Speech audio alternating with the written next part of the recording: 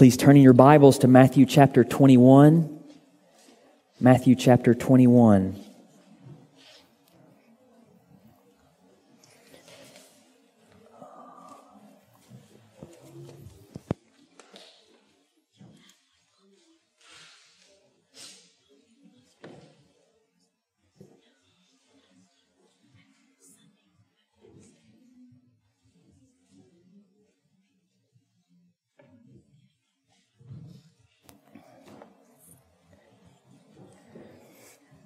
We finished Matthew chapter 20 last week, so we are continuing through Matthew's Gospel, Matthew 21, verses 1 through 11. Now when they drew near to Jerusalem and came to Bethphage, to the Mount of Olives, then Jesus sent 2 disciples, saying to them, "Go into the village in front of you, and immediately you will find a donkey tied, and a colt with her. Untie them and bring them to me. If anyone says anything to you, you shall say, 'The Lord needs them,' and he will send them at once." This took place to fulfill what was spoken by the prophet, saying, "Say to the daughter of Zion, Behold, your king is coming to you, humble and mounted on a donkey, on a colt, the foal of a beast of burden." The disciples went and did as Jesus had directed them. They brought the donkey and the colt and put on them their cloaks, and he sat on them. Most of the crowd spread their cloaks on the road, and others cut branches from the trees and spread them on the road. And the crowds that went before him and that followed him were shouting, "Hosanna to the Son of David! Blessed is he who comes in the name of the Lord! Hosanna in the highest!"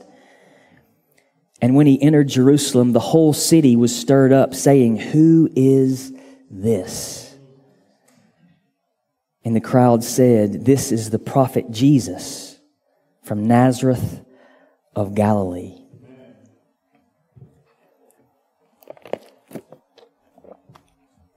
Let's pray.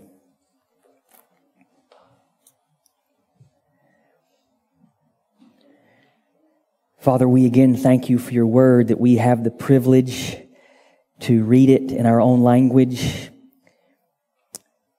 This morning when thousands have never had that opportunity. That we have heard of Jesus when thousands never have.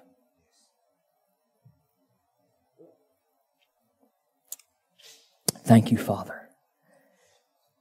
What an unbelievable gift. Lord, we pray that your Spirit would come upon us, that you would be our teacher, that you would help us learn all that you want us to learn from this passage. We pray that as we study this together, that it would have an impact on our lives in the way that we live, that we would truly be changed. Lord, that we would grow in our love of King Jesus, that we would grow in our devotion to King Jesus, our obedience to King Jesus. Father, we want to grow and be more like Jesus. And so, Lord, we pray that during our time together, your Spirit would work in us in ways that we don't even know to ask, and change us and transform us and free us from sin and fear and anxiety.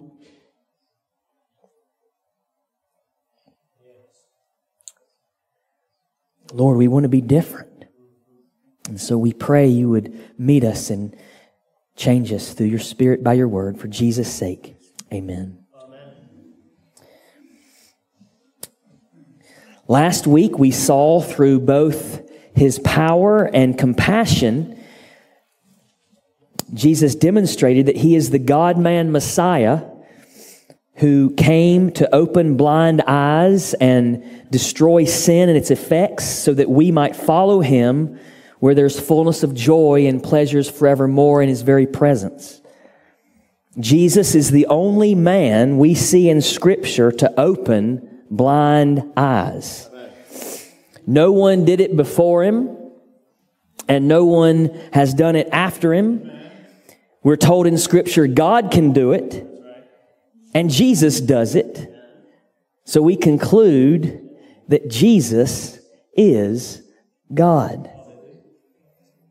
Today we see King Jesus enter Jerusalem on the way to the cross as the soon-to-be crucified King, the all-knowing King, the all-providing King, the Scripture-fulfilling King, the King who is worthy of obedience, the King worthy of worship, the prophet King, the soon-to-be risen King, the soon-to-be returning conquering King, and the King of Kings. So point number one, the soon-to-be crucified King. Look at verse 1 of chapter 21 again. Now when they drew near to Jerusalem. I love this summary by David Platt in his commentary on Matthew of where we've been in Matthew's gospel and where we're going. And so I'm going to read it to you. The beginning of the end. You could view this entry into Jerusalem by Jesus on a donkey as the beginning of the end. That's the best way to describe Matthew 21. For 20 chapters, we have journeyed with Jesus from Bethlehem to Egypt and Nazareth, throughout Galilee, into Capernaum and Gennesaret, into the Gentile areas of Tyre and Sidon, to Magadan and Caesarea Philippi, and into Jericho and Judea. Now, for the first time in Matthew's gospel, Jesus enters Jerusalem. Matthew 21 records the last week of Jesus' life. For 3 years, Jesus had preached, taught, and healed, and now during Passover week, he was entering the holy city. It would be difficult to exaggerate the significance of the events that transpire in the remainder of this gospel. Over a period of 8 days, Jesus entered Jerusalem, cleansed the temple, challenged the religious leaders, instituted the Lord's Supper, got arrested, was tried, was crucified, and then was raised from the dead.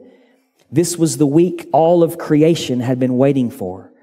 Back in the garden, God had promised the serpent, I will put hostility between you and the woman and between your seed and her seed. He will strike your head and you will strike his heel. Genesis 3:15. The Son of God ultimately fulfilled that promise, crushing the head of the snake by his death and resurrection. The events of this week, planned before the foundation of the world, were not just climactic for Jesus' life. This was the climactic week for all of history. Over a quarter of Matthew's gospel, 8 chapters, is devoted to these last 8 days. Up to this point, Jesus has told those who were helped not to tell others, those who were healed not to tell others, since it was not the time for his full identity and purpose to be more fully revealed.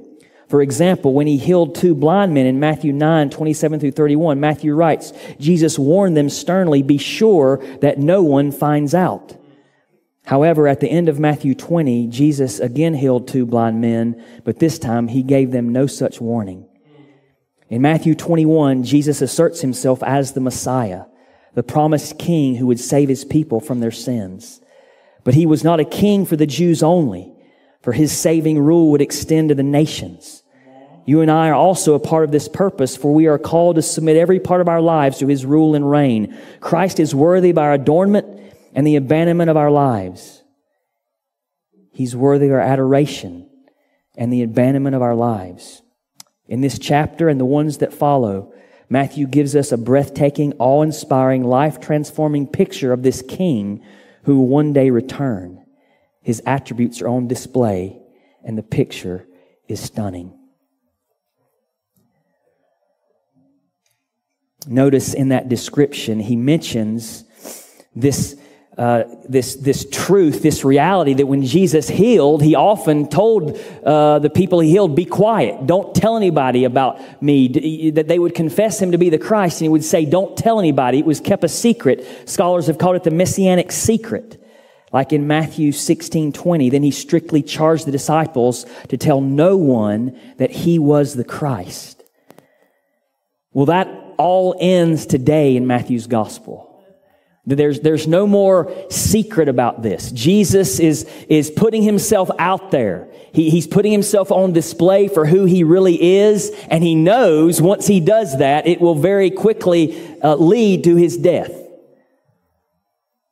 Now all eyes are on Jesus when he rides into Jerusalem. No more secrets. J.C. Ryle comments, "It was not fitting that the Lamb of God should come to be slain on Calvary privately and silently. Before the great sacrifice for the sins of the world was offered up, it was right that every eye should be fixed on the victim. It was suitable that the crowning act of our Lord's life should be done with as much notoriety as possible. Therefore, it was that He made His public entry. Therefore, it was that He attracted to Himself the eyes of the wondering multitude. Therefore, it was that all Jerusalem was moved. The atoning blood of the Lamb of God was about to be shed. The deed was not to be done in a corner." And so the very beginning of this, beloved, we should see that Jesus came to die. Many people, many Jews of Jesus' day had the wrong impression of what Jesus came to do. Possibly many in this crowd, as they cried out and worshiped Him, thought He would come to overthrow Rome, that He would overthrow the Roman oppression that the Jewish people suffered from. And yet, as one pastor said, He didn't come to overthrow Rome, He came to overthrow them.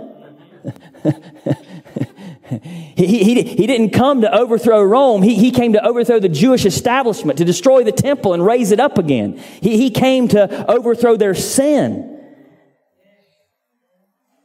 He came to die. He came to die. He's going to come back as a conquering general. But this time He comes for peace, in terms of peace. And He comes to make peace between you and I and God by dying for our sins. Remember what He told His disciples in 20:18 through 19. "See, we are going up to Jerusalem, and the Son of Man will be delivered over the chief priests and scribes, and they will condemn Him to death and deliver Him over to the Gentiles to be mocked and flogged and crucified." Jesus came to die. Jesus came to die. And friend, if you're here this morning and you're not a believer in the Lord Jesus Christ, you need to know this, that you are so bad, that your sins are so bad, that this beautiful, perfect, holy King of Kings, Jesus Christ, had to die to take away your sins. That's how bad you are. Friend, the Bible teaches that you are a sinner, that you have rebelled against a good and righteous and a holy God who woke you up this morning, who gave you sleep, who gave you clothes, who gave you food, who gives you breath and life and everything, and you have rebelled against Him in thought, word, and deed by what you have done and by what you have left undone. You have not worshiped this King as you should. You've not loved Him as you should. You've not trusted Him as you should. Your anxiety bears witness against you. Your worry, your fear, my fear bears witness against me that I've not trusted my King as I should. We're all sinners. And because we've sinned against Him, we deserve His wrath in hell forever. But praise God. God loves sinners. God loves sinners. He loves those who've rebelled against Him. He loves those who've committed treason against Him. So He sent His Son Jesus, whom we see today, ride into Jerusalem on a colt. He sent His Son Jesus to live a perfect life, to never sin. He never had sinful fear or worry at all. He always did what is righteous and holy and good in thought, word, and deed. And then He died on that cross where He suffered God's wrath, God's curse, God's judgment. He took the hell that you and I deserve. All of it. He died and was buried. And on the third day, He rose from the dead. This is the good news of the gospel. If you don't got that, you ain't got the gospel. Hint, hint, hint. If you don't have the death and resurrection of Jesus, you ain't got nothing. That's everything. And friend, I want to invite you to believe on Him today. The Bible says, believe on the Lord Jesus Christ and you shall be saved. The Bible says, for God so loved the world that He gave His only begotten Son, that whosoever believeth in Him shall not perish, but have everlasting life. Would you do that? Would you believe Him? He will save you. And when you trust in Him and believe in Him, beloved, the truth is we've died with Christ. He came to Jerusalem to die. He is the soon-to-be crucified King in our text. And when He died, if you trust in Him, you died with Him. You can't work for this. You can't earn it. You can simply believe on the Lord Jesus Christ by faith alone. And when He died, we died. And we're called to follow Him and die to sin and self. To follow Jesus on the Calvary road and die to sin and self. I was reminded of what Ellen Vaughn wrote about Jim and Elizabeth Elliot this week. You know Jim and Elizabeth Elliot. Jim died as he was seeking to share the gospel to the Waodani tribe in Ecuador. And at the end of her biography of Elizabeth, she wrote, "Whether you agree or disagree with their choices, whether you resonate or not with their particular personalities, the takeaway from their lives is reckless abandon for God. A willingness to cast off any illusions of self-protection in order to burn for Christ. An absolutely liberating, astonishing, radical freedom that comes only when you have, in fact, spiritually died to your own wants, ambitions, will, desires, reputation, and everything else. Beloved, Jesus is the soon-to-be crucified King, and He died on that cross. He is risen, and He calls us all to follow Him in dying to self and dying to sin and following Him in radical obedience. That's point number one, the soon-to-be crucified King. Point number two, the all-knowing King. The all-knowing King. Look at verses 1 through 3. Now when they drew near to Jerusalem and came to Bethphage, to the Mount of Olives, then Jesus sent 2 disciples, saying to them, "Go into the village in front of you, and immediately you will find a donkey tied and a colt with her. Untie them and bring them to me. If anyone says anything to you, you shall say, 'The Lord needs them,' and He will send them at once." Beloved, notice in this text, Jesus knows everything. Jesus is the all-knowing King. Jesus knows where the donkey is. Jesus knows where the colt with the donkey is. Jesus knows that the owner will understand that the Lord needs the donkey. Notice He says, tell them the Lord needs it. And when you read the commentaries, oh Lord, that can mean sir. It can mean the owner. It can mean this. It can mean that. Well, I always take it as double entendre. That's a big word that basically means double meaning. Double meaning. Jesus is saying the Lord God Almighty, I am He, needs this donkey. The Lord needs this donkey. He knows where everything is, and the owner will send him at once. He knows where the donkey is. He knows where you and I are. He knows all. Jesus knows everything. This text reminds us that Jesus is the all-knowing King. There's nothing hidden from Jesus' eyes. Nothing. Not your thoughts, not your words, not your deeds, not your actions, not anything done. Jesus knows everything. J.C. Ryle comments on this. There is nothing hidden from the Lord's eyes. There are no secrets with Him. Alone or in company, by night or by day, in private or in public, He's acquainted with all our ways. He who saw Nathanael under the fig tree is unchanged. Go where we will and retire from the world as we may, we are never out of sight of Christ.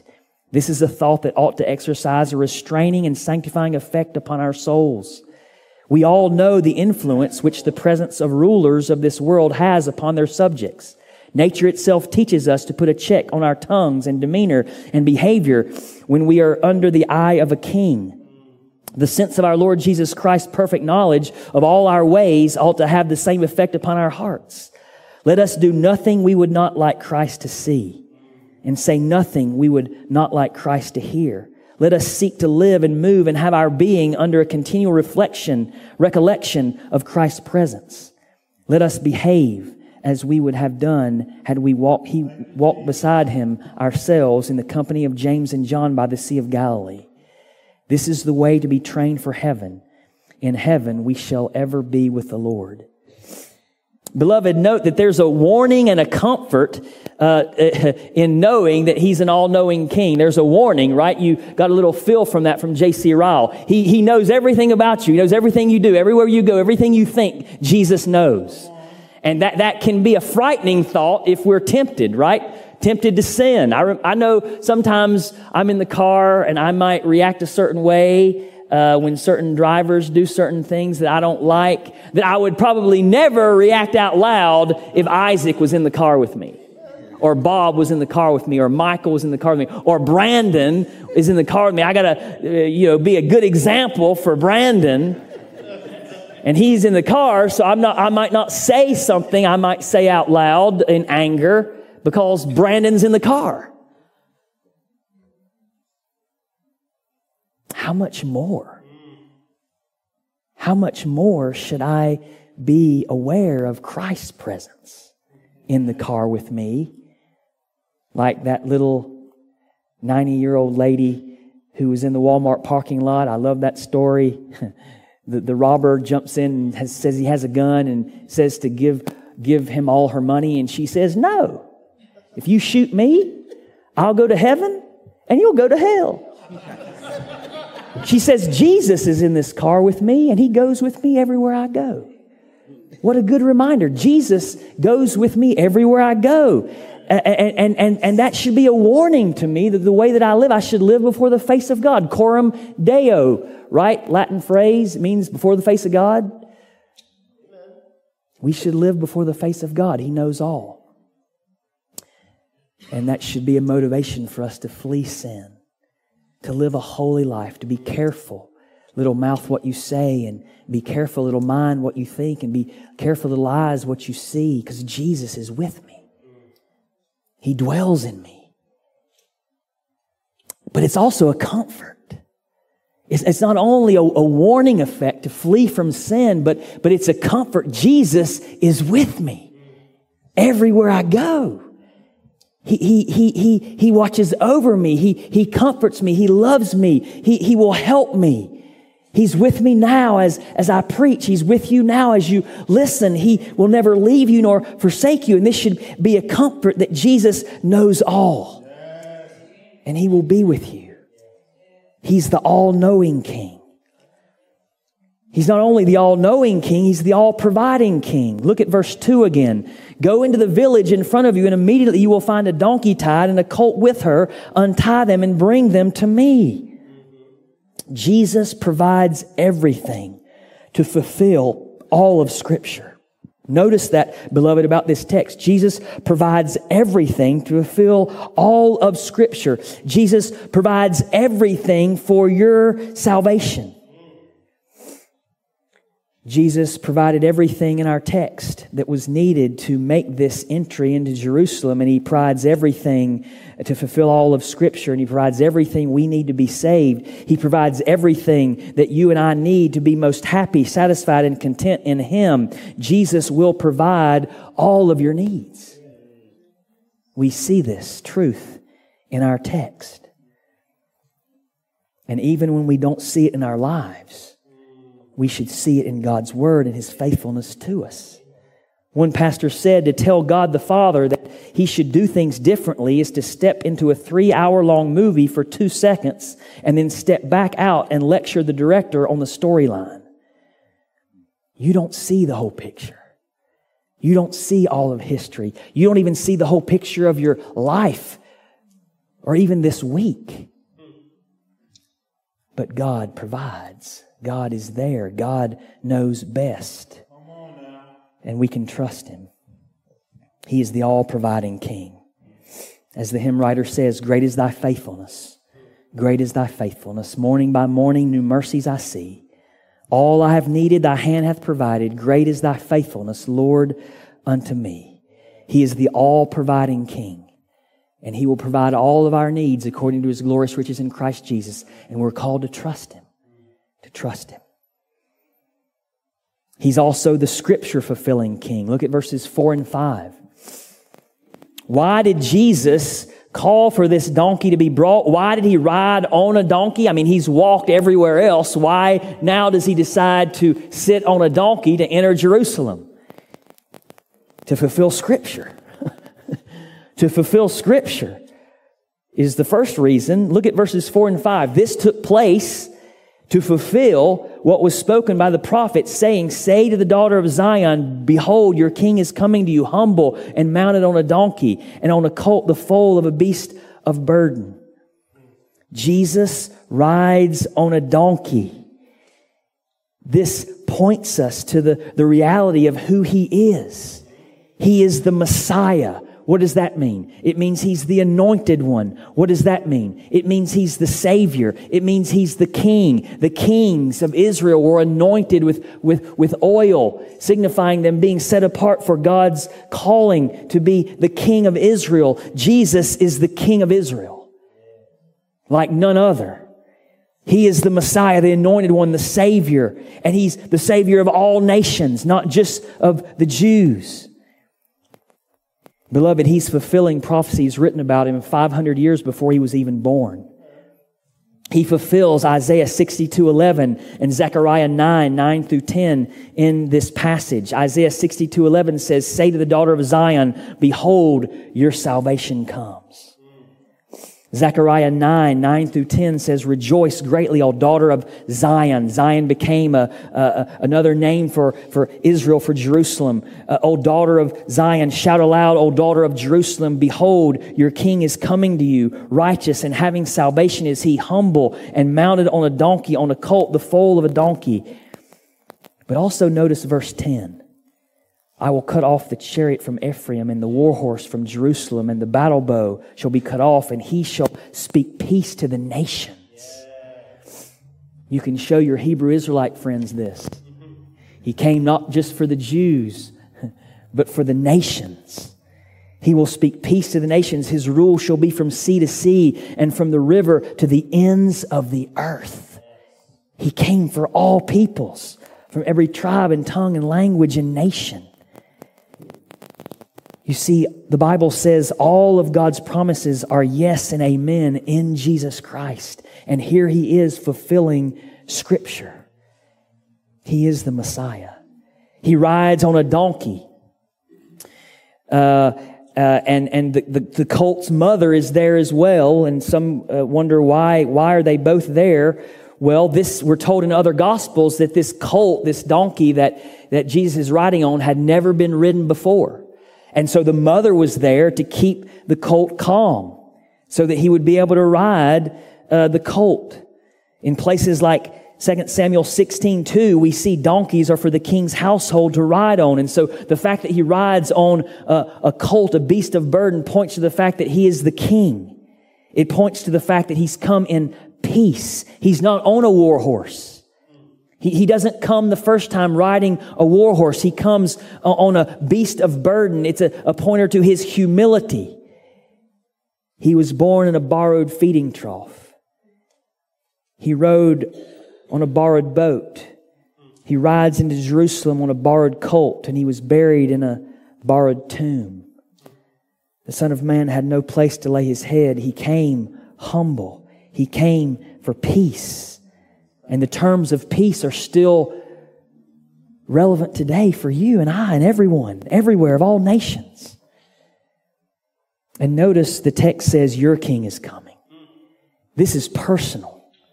This is personal. Your king is coming to you. Jesus is coming for His people. Jesus is coming for you.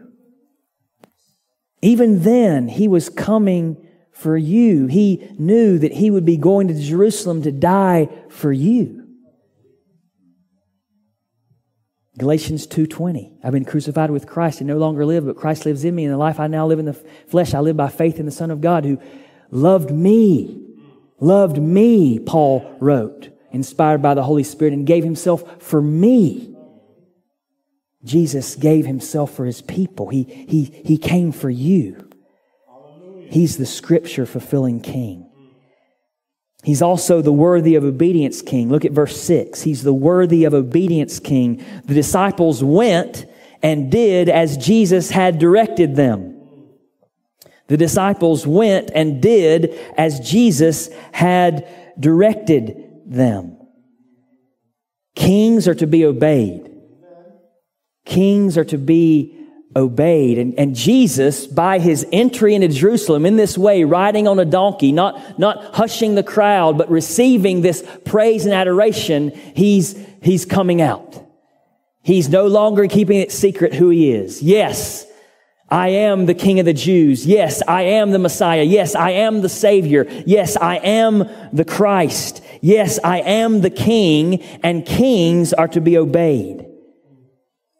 Those who are under the king's rule should submit to all of the king's commands, and we see in our text that the disciples get that. The disciples went and did as Jesus had directed them. They did what he said. This is a great example for us. We're to do what the king says, right? This is our mission as a church, right? The Great Commission, to go into all the nations and baptize them in the name of the Father, Son, and Holy Spirit, and teach them to obey all that Jesus has commanded, all that King Jesus has commanded. We're to obey our King. Beloved, God loves obedience. He loves obedience. Proverbs 21:3, to do righteousness and justice is more acceptable to the Lord than sacrifice. To do it. To do it. To do righteousness and justice is more acceptable to the Lord than sacrifice. God delights in obedience. He loves it. John 14:15, Jesus said, if you love me, you will keep my commandments.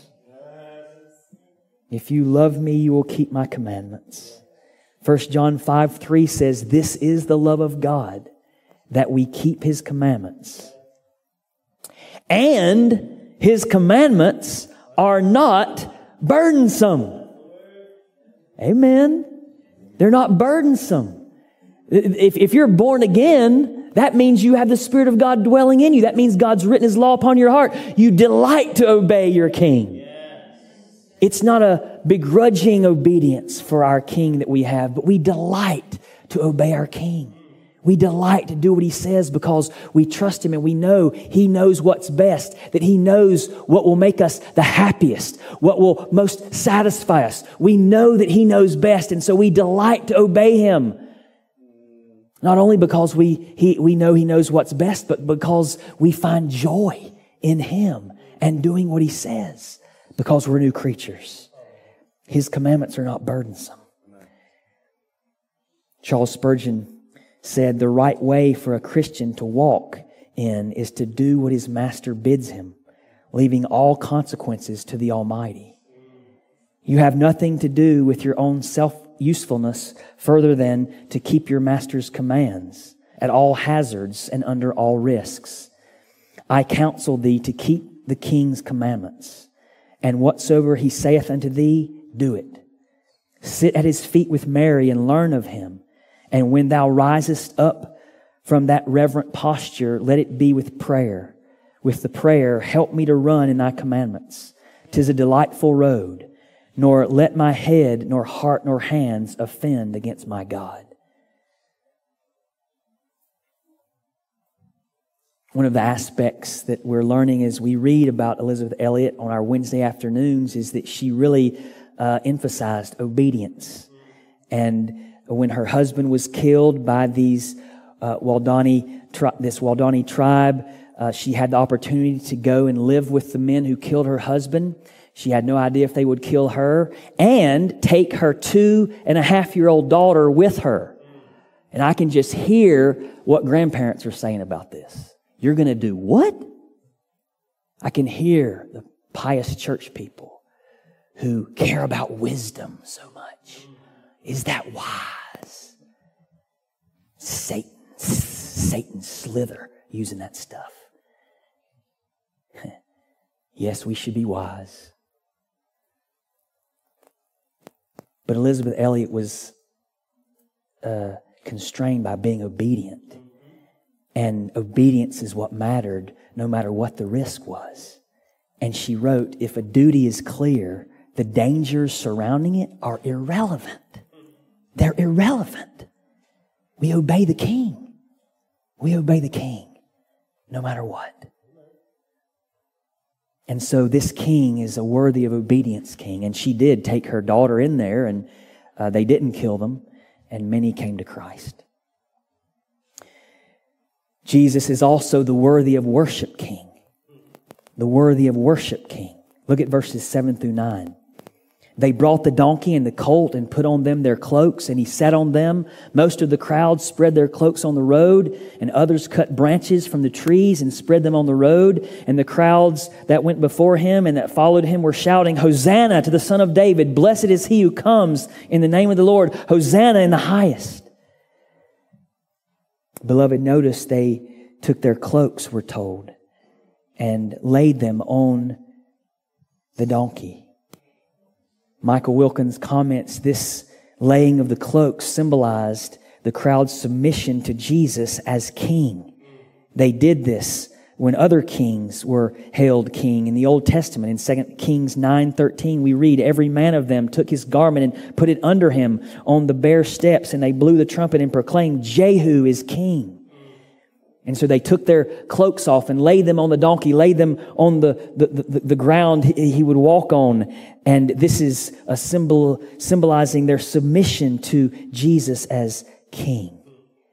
They took palm branches. Again, Wilkins comments, palms symbolized Jewish nationalism and victory. They were connected with prominent Jewish victories in the Festival of Tabernacles. Palms were common on both Jewish coins and synagogue decoration. And so these crowds were shouting, "Victory! Victory to our King!" And Jesus would win the victory, and yet how many of them knew how he would do it? That he would not do it the first time, conquering all of his and their enemies, but he would do it by dying for his enemies. That's how he would win the victory. And the people cried out, "Hosanna! Hosanna to the Son of David! Blessed is he who comes in the name of the Lord! Hosanna in the highest!"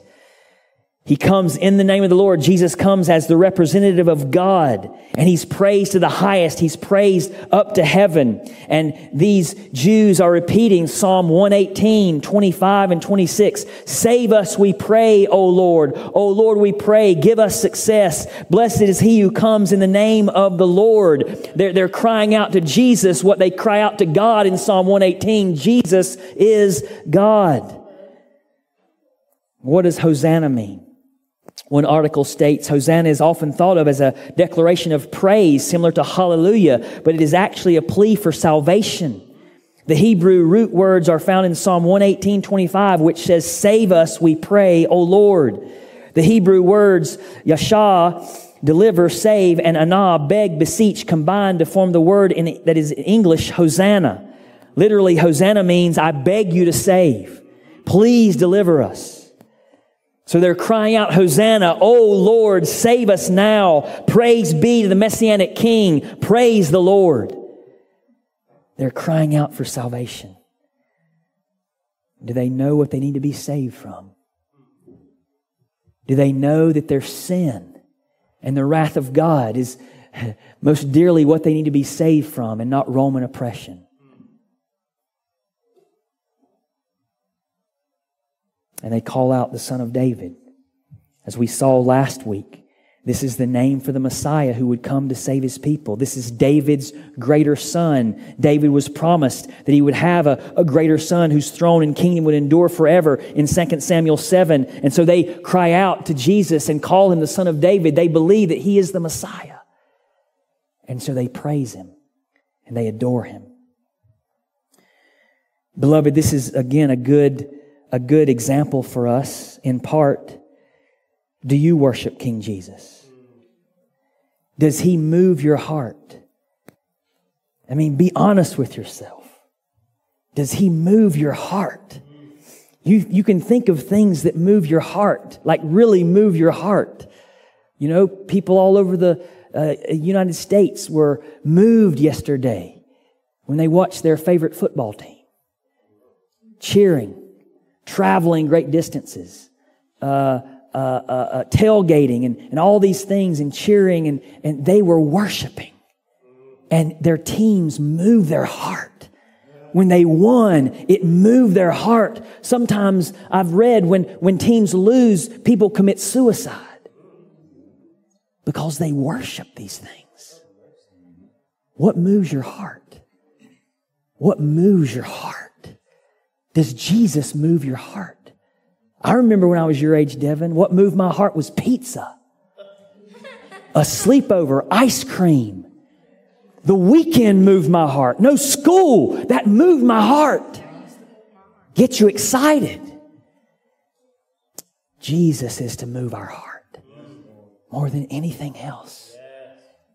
And some of you are here today and you ain't moved at all. And you're bored. And I would just encourage you to pray to God, Father, please forgive me. I struggle with it too sometimes, often. I'm moved by other things more than Jesus, more than my God. And so we confess it as sin. Lord, forgive me for my coldness of heart. Forgive me for being so moved by other things more than you. Please forgive me and please change my heart and please help me worship and praise King Jesus. Help me delight in King Jesus. Let Him move my heart because I don't want to sing songs and honor Him with my lips when my heart is far from Him. That's what the Pharisees did. Please, Lord, let me worship You with my heart and my soul. Do you worship Jesus this way? Does He move your heart? Do you ever get alone with Him and pray and sing and weep over your sin and weep for the mercy He's shown you? Jesus is the worthy of worship King. He's also the prophet King. Look at verses 10 and 11. And when He entered Jerusalem, the whole city was stirred up, saying, "Who is this?" And the crowd said, "This is the prophet Jesus from Nazareth of Galilee." The people of the city asked, "Who is this? Who is this man? Who is this guy?" They're amazed. They've never seen anything like Him. Remember when the Magi, the wise men, came at the beginning of Matthew's gospel, all Jerusalem was troubled. And now here at the last few moments of Jesus' life, we're told that the whole city is stirred up. The whole city is stirred up. And they're asking, who is this? Who is this? Ligon Duncan comments, it's possible to be very positive about Jesus and yet have the wrong Jesus or the wrong understanding of Jesus or not trust and obey Jesus as Lord and King. Beloved, that's a good thought for us to remember. We can be very positive about Jesus. I meet Muslims out in the neighborhood and they'll tell me, "Oh, we believe in Jesus." It's a different Jesus. That's why I don't call the Jesus of the Quran Isa, because that's the Muslim Jesus. I call Him Yesu Akbar. They walk by me and say, Allah Akbar. I say, Yesu Akbar. No, Yesu Akbar. Jesus is the greatest. You can have the wrong Jesus. You can have the wrong understanding of Jesus. You can be very positive. They'll be very positive. Oh, Isa, blessed be His name. But they don't view Him as God, the God-man. They don't view Him as the one who died on the cross. They don't view Him as the one who rose from the dead. And if you ain't got that, you ain't got nothing. You ain't got the death and resurrection, you ain't got nothing.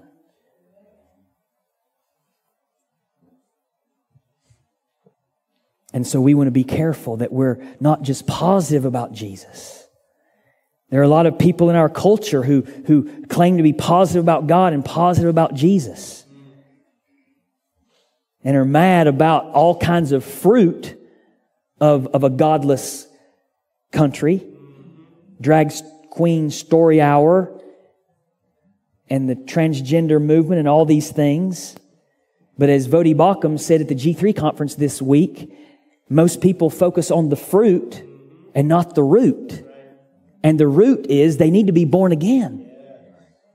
They need Jesus, the true Jesus of the Bible, and trust in Christ. Jesus is the prophet king. Notice they do say He's the prophet Jesus from Nazareth of Galilee. Maybe some of them actually got it right that Jesus is the true and better Moses. The Old Testament tells us there would be a prophet raised up like Moses. Deuteronomy 18:15, the Lord your God will raise up for you a prophet like me. Jesus is that prophet. He is a prophet. He's more than a prophet. He is a prophet. He's more than a prophet. Jesus obeyed the Word of God like no man ever did. He's a prophet. Jesus fulfilled the Word of God like no man ever fulfilled the Word of God. Jesus spoke the Word of God like no man ever spoke the Word of God. Jesus taught the Word of God like no man ever taught the Word of God. Jesus was and is the Word of God come in the flesh. What does a prophet do? Speak the words of God. Jesus is the Word of God. Jesus obeyed the Word of God, spoke the Word of God, lived the Word of God, is the Word of God. John 1 and 14, in the beginning was the Word, and the Word was with God. The Word was with God. So Jesus is not the Father. We're going back to a few weeks against modalism, against T.D. Jakesism and Geno Jenningsism. The Word was with God. That's distinct from God. Two persons. The Word was with God, and the Word was God. He's God. He's divine. He's fully divine. And the Word became flesh and dwelt among us. That's Jesus. Jesus is the Word made flesh. He is the prophet. Hebrews 1 through 2. Long ago, at many times and in many ways, God spoke to our fathers by the prophets. But in these last days, He has spoken to us by His Son, whom He appointed the heir of all things. He is the prophet king. He's also the soon-to-be risen king. Matthew 21:10, remember, He said, and when He entered Jerusalem, and remember what He told them in Matthew 20:18 through 19, see, we are going to Jerusalem, and He told them not only would He be crucified, but He will be raised on the third day. He's not only the crucified king, He's the risen king. That's why we're here today and not yesterday. That's why we're not Seventh-day Adventist. That's not why we're not Seventh-day Baptist. That's why we believe Jesus' resurrection is that important. He changed the whole day that God's people meet and worship. The Lord's Day. Sunday. He rose from the dead. He conquered sin, death, and hell. As Shailin says, Muhammad is dead, but Jesus is alive. Buddha is dead, but Jesus is alive. Confucius is dead. They're all dead or going to die. Jesus is alive. And beloved, just remember, we will be raised too. Because He lives, we will live as well. 1 Corinthians 15:52, the trumpet will sound and the dead will be raised imperishable. He's also the soon-to-be returning conquering king. Look at verses 1 and 5 again. Now when they drew near to Jerusalem and came to Bethphage, to the Mount of Olives, and then verse 5, behold, your king is coming to you humble and mounted on a donkey and a colt, the foal of a beast of burden. Beloved, when the text talks about the Mount of Olives, it may remind you of the day of the Lord that Zechariah spoke of. The day of the Lord when the Lord comes back. And we read in Zechariah 14:3 through 4, then the Lord will go out and fight against those nations as when He fights on a day of battle. On that day His feet shall stand on the Mount of Olives that lies before Jerusalem on the east. Beloved, Jesus is going to come back. He's going to come back. And He's not going to come meek and lowly riding on a donkey. He's going to come back as a war general on a white war horse. And He's going to kick our enemies' rear ends.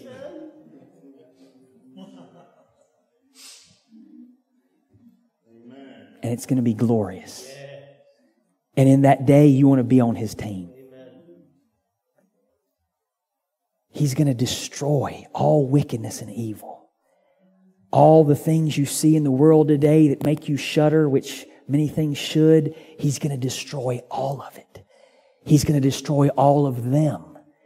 He's going to crush His enemies under His feet and our enemies. He comes now for peace. Now is the time for peace. Now is the time we're to tell people, listen, He's offering you terms of peace. You better take Him now because He's coming back soon and this is what it's going to look like. And we want to tell Him what it's going to look like. Revelation 19:11-16 is what it's going to look like. Then I saw heaven open and behold a white horse. The one sitting on it is called Faithful and True. And in righteousness He judges and makes war. His eyes are like a flame of fire, and on His head are many diadems. And He has a name written that no one knows but Himself. He is clothed in a robe dipped in blood. He's dipped in blood. Because other places in Revelation tell us that the blood that's going to flow on the day the Lord comes back is 184 miles wide, 6 or 7 feet high as a horse's bridle. It will be a blood bath. You ain't never seen nothing like Jesus. Nothing like King Jesus. He's coming back with a robe dipped in blood. And the name by which He is called is the Word of God. And the armies of heaven, arrayed in fine linen, white and pure, were following Him on white horses.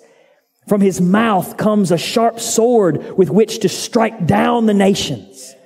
And He will rule them with a rod of iron. He will tread the winepress of the fury of the wrath of God the Almighty. On His robe and on His thigh, He has a name written, King of Kings and Lord of Lords. This is Jesus. He came on a donkey, meek and lowly. But this is how He's coming back. To destroy your and my enemies forever. Friend, if you're here this morning again and you're not a believer, you need to get in Christ today. You need to make being in Christ, getting in Christ, trusting Christ, the work of your life. Until you are assured that He has you and you have Him. Because He could come back today. Wouldn't that be great? Wouldn't that be great? Come, Lord Jesus. That is the hope of the believer. That's one of the ways I knew I wasn't saved in high school. Is because my friends were talking about Jesus coming back, and I'm like, I don't want Him to come back yet. I want to grow up. I want to live my life. I want to do this. I want to do this. I want to do that. I got all this stuff I want to do. Jesus, you wait, because I got some stuff I want to do. Not born again. Not born again. I don't know Him. Because if you know Him, the Bible says He's coming for who? Those who are eagerly waiting for Him. Yes. He's coming for those who are eagerly waiting for Him. There ain't nothing I want to do more than be with Jesus. That's the cry of a believer. Come, Lord Jesus. And then finally, beloved, Jesus is the King of Kings. Behold, your King is coming to you. There is no king like King Jesus. He is the crucified King. He's the all-knowing King. He's the all-providing King. He's the Scripture-fulfilling King. He's the King who is worthy of obedience. He's the King worthy of worship. He's the prophet King. He's the risen King. He's the God-man King. He's the soon-to-be returning, conquering King. And He's King of Kings. 1 Timothy 6:15 calls God the King of Kings. He who is the blessed and only sovereign, the King of Kings and Lord of Lords. Revelation 19 and 17, Revelation 17:14 says the Lamb will conquer them. He is the Lord of Lords and the King of Kings. Conclusion, Jesus is God. Jesus is God. And He is the King of Kings and Lord of Lords, and He deserves all glory and honor and praise. And we are called to humble ourselves under His kingship and not seek to take glory for ourselves. Jesus is King and we are not. Amen.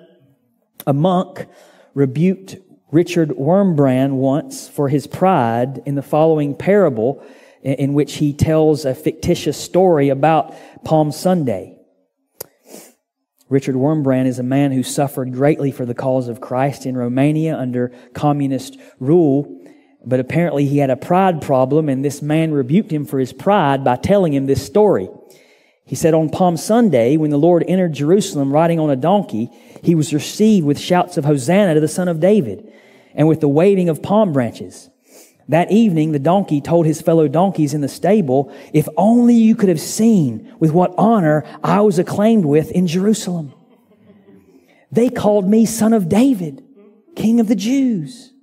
I had never before known the name of the donkey who was my father. I was very pleased to find out that his name was David. And the crowd seemed very determined to make me the king. They threw their clothes before me on the road in order that I might walk on softness. I suppose they will come tomorrow to enthrone me. I imagine that when donkeys become kings, they get plenty of hay, and they're not made to carry heavy burdens anymore. As the monk finished the story, he looked at me significantly. There are quite a few such donkeys. Young pastors are prone to believe that the honor they receive is for them. God resists the proud, but gives grace to the humble. May we give all glory to the King of Kings and Lord of Lords, the Lord Jesus Christ. Jesus knows all things. God's rule He brings, and from the crowd Hosanna rings, for He's the humble King of Kings. Who is Jesus? What do you say? How you reply will fix your way to hell or heaven, where you'll stay. Oh, bow to Him, your God today, and trust the Son without delay. He's King of Kings, you must obey. For us He died, our God did slay. His only Son, our debt to pay. On every enemy He'll pray and kill them all. Then dead they'll lay, since He rose up on the third day. Back to the Father we must say, our Jesus is the only way. So cry Hosanna, shout away. Save us our God, lead us to pray. That Christ is all we might display, to live for Him and never sway. Our coming King makes preparation. He knows all things and their relation, like where Colts stay, their habitation. He rules o'er all things in creation, each one He set in its location, like coins in fish for His taxation. Now He comes to grant salvation. He's all pleasure in summation. He'll grant peace to every nation if they'll turn from sin's temptation, then trust in Him as their foundation. God's kingdom's come, the incarnation. Bow to Him with heart prostration and praise His name in adoration. Not a war horse does He ride, nor carry sword drawn by His side. He comes for peace to spread worldwide, humble and lowly, not with pride. This wicked city His heart eyed, and for her lost the Savior cried. His truth with evil would collide. To earn true peace He lived and died and rose to set our sins aside. He opened heaven's closed gate wide, and soon He'll come to get His bride.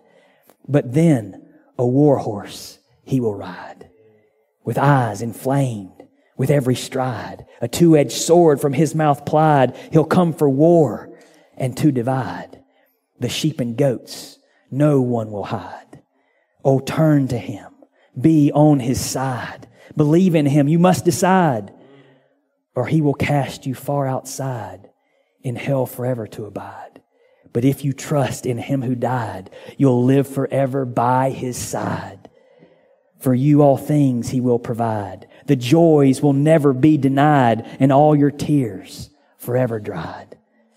Oh, cry Hosanna to your King, who rules for good in everything. His kingdom come, salvation bring, and from His heart all love does spring. He conquered death and healed its sting. So to your Savior tightly cling, and praise His name forever sing. Behold, your King must come and die.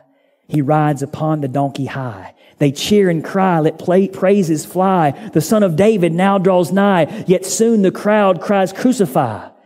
They'll spit and mock and beat Him, and He'll die. But yet He'll rise and death defy. When He returns, there on His thigh is King of Kings, He's Lord Most High. With sword in mouth and fires in eye, He'll crush His enemies who lie, and rule forever glorify. Christ Jesus is the coming King who knows of Colts and everything, supplies all needs. From Him they spring, and in Jerusalem they sing Hosannas, praise. They're worshiping the Son of David, glories ring. And yet He died and tasted the sting of sin and death for man's offspring. A crown of thorns would pierce this King. On Him God's fiery wrath would spring. He'd die so marred, past human thing. Then rise to us salvation bring. Take refuge in His healing wing. By faith alone, let's to Him cling. He saves from Olney to Beijing. He is our God, our reigning King, who will forever make us sing. He is our all, our everything.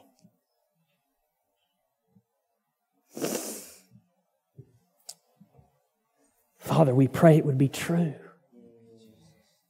that You are our all, our everything. Lord, we pray that we would truly have eyes to behold the King in His beauty, that He is the crucified King, the risen King,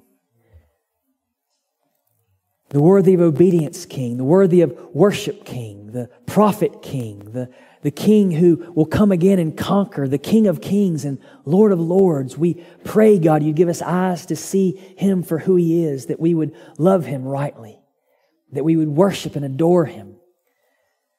Lord, that we would rest in all that He's done for us, that we would know Him as the loving King, that He is our loving, all-knowing, all-providing King.